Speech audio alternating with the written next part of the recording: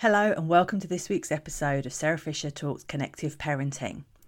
This week I want to talk about consequences. It is one of the really big topics that comes up so much when I am talking to parents. We live in a society that on the whole uses kind of imposed consequences and hopes that they will teach people a lesson and change behaviours. And absolutely, for some they do. They work really, really well. For others, they don't work so well. And so today I want to look at a different option, a different way of using consequences that helps our children to learn and grow and develop, and ultimately reduces the chances of those behaviours happening again or continuing to happen over a period of time. So if you are finding that the types of consequences you're using at the moment just aren't working, this is the podcast episode for you. You're going to learn new ways to start changing the behaviour over time. And no, it's not a magic wand. I'm really sorry. I wish it was. It will take time and effort, but it absolutely will be worth it. So let's look at how we often use consequences at the moment. Many of us, me included, before I learned about this approach, use imposed consequences. And that's a model we use across society. So you do something wrong and someone imposes a consequence. A common example of this, for example, with children would be something like the naughty step, where a child does something wrong and they are put on the naughty step and made to sit there in silence for however long a period of time. At the end, they then have to say sorry and all done and dusted and off they wander. Another example might be something like doing something unkind for their brother or sister and then not being told they can't watch the TV for a period of time or use their Xbox, whatever it is. Those consequences, whilst in the moment they work, and as a parent it can feel like they're really working and they're really positive, they're not actually helping our child to understand their emotions, to learn how to manage them differently, and most importantly, arguably, to understand the impact of their behaviour on the others around them. What we also see, and research over the last 50 years has shown this, is that these imposed consequences don't change behaviour over the longer term for a lot of people. Now, they do work for some, of course they do. But for a lot of children, particularly those with a trauma background or additional needs, they don't work because we're not linking the behaviour with the consequence in terms of helping them understand it and seeing the link. So the approach that I teach is around natural and logical consequences. And these are used by a lot of people now very successfully. And they really do work. So a natural consequence happens automatically as a result of the behaviour.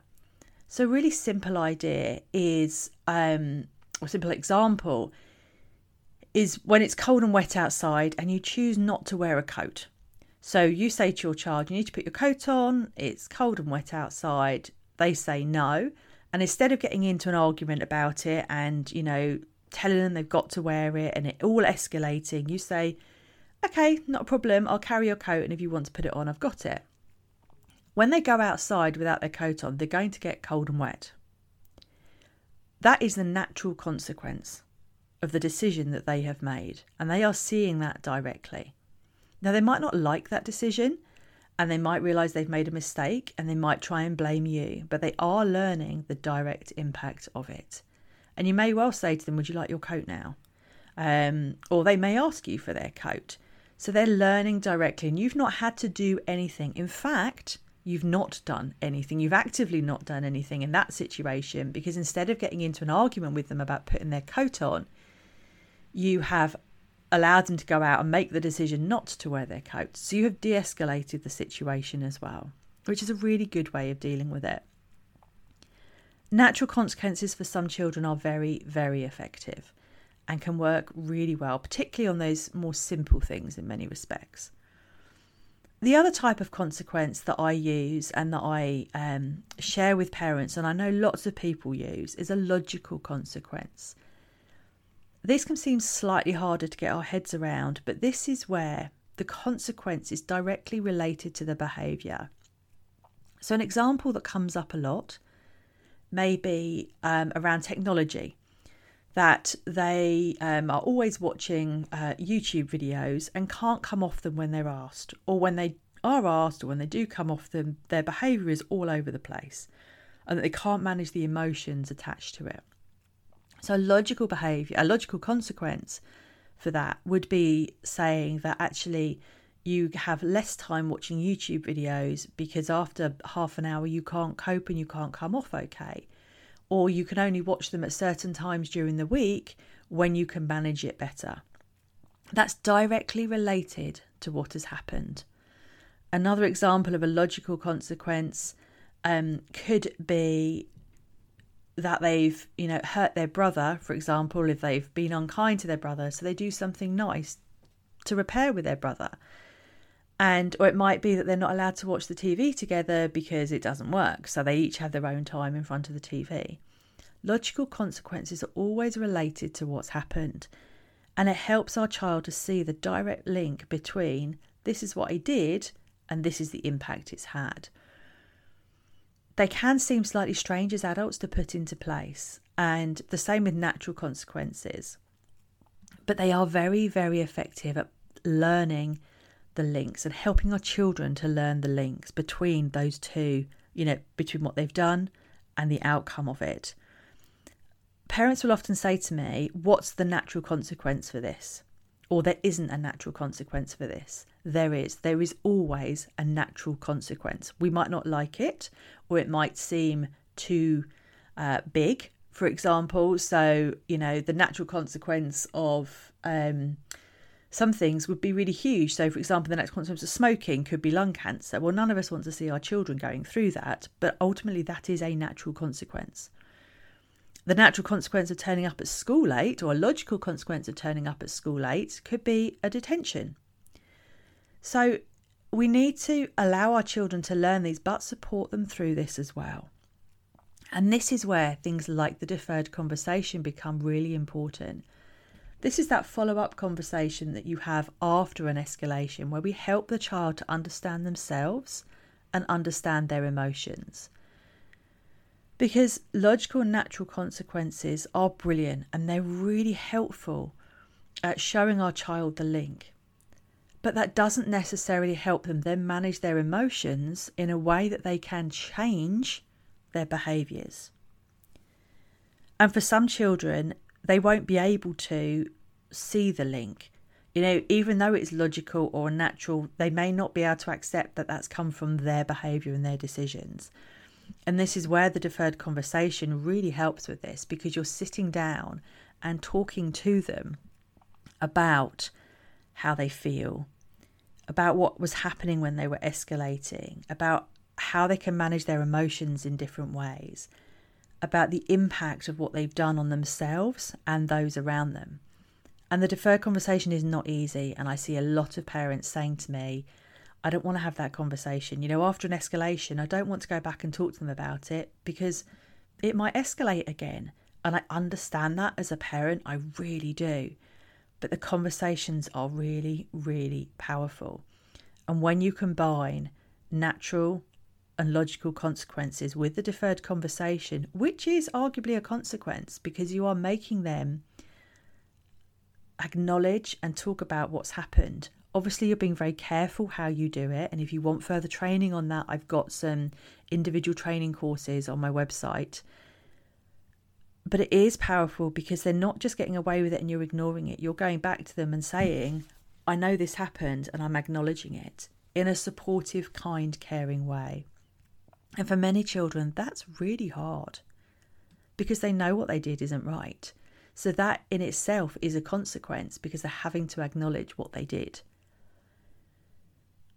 These are not always easy. And I know that when I speak to parents, we live in a society that wants to and does impose consequences. And many parents will be told, you just need to be harsher, you just need to be stricter. If you were more boundaried, if you told them off more, if you shouted at them more, if you did this more, if you didn't let them get away with so much, you wouldn't have these problems with their behaviour.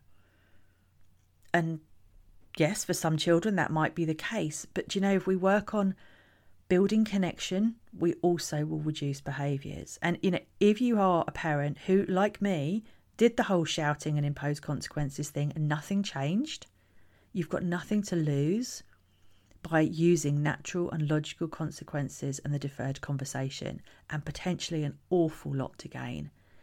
And, all of the parents that I work with who are, birth parents, adoptive parents, I work with foster carers, with people with children under SGOs, lots of different things. They use these and they find them successful, but it does take time. And I think that's where the idea of the kind of more imposed consequences, we feel like we're getting an immediate reaction and an immediate benefit from it. And we feel like we've done our thing that we should be doing as parents. But if it's not working, if it's not changing behaviour, if you're seeing the same behaviours over and over again, then it's worth trying something different. Because there's that old phrase, if you keep doing the same thing and getting the same results, that's insanity. This is exactly the same. If you're struggling with your child's behaviour and you've been using imposed consequences and nothing's changing, now's time to give something else a try. So see what you can do. Try natural and logical consequences. Try using the deferred conversation. And as I said, if you want more information about the deferred conversation, there's actually a short training called Let's Talk Later on my website, which you can find, which has got that information on how to do a deferred conversation. Because if they're done well, they're very, very effective. Give it a try. See how you go. If you want support, come and join my free Facebook group, which is called Connective Parenting Using MVR, and you can get lots of advice and help and support. It is strange. You will get parents and other people telling you that you're not doing the right thing, but this really, really does work. So just a reminder, a natural consequence happens automatically. You don't need to do anything for it to happen. A logical consequence is where you are doing something that is directly related to the behaviour. So you can see a direct link between the two. And then the deferred conversation is where we're talking to our child about things that need to change in a really supportive and collaborative way. We're engaging with them about what's working and what's not working and the things we need to change. And our focus in that conversation, as I've said, is about helping them understand themselves. And that is where the power comes. When we start working with our children, when we start building connection, when we start collaborating with them, we start to see change. And as parents, that's what we all want. If we're struggling with behaviour, we all want to see positive change. So hang on in there. Try these types of consequences and see how you go. And as I said, come and join us in my free Facebook group if you'd like any support and help with implementing this. So that's the end of this episode. I hope you've enjoyed it. All the links to the Facebook group and the course Let's Talk Later are all in the show notes and also available on my website. Look forward to speaking to you next week. Bye.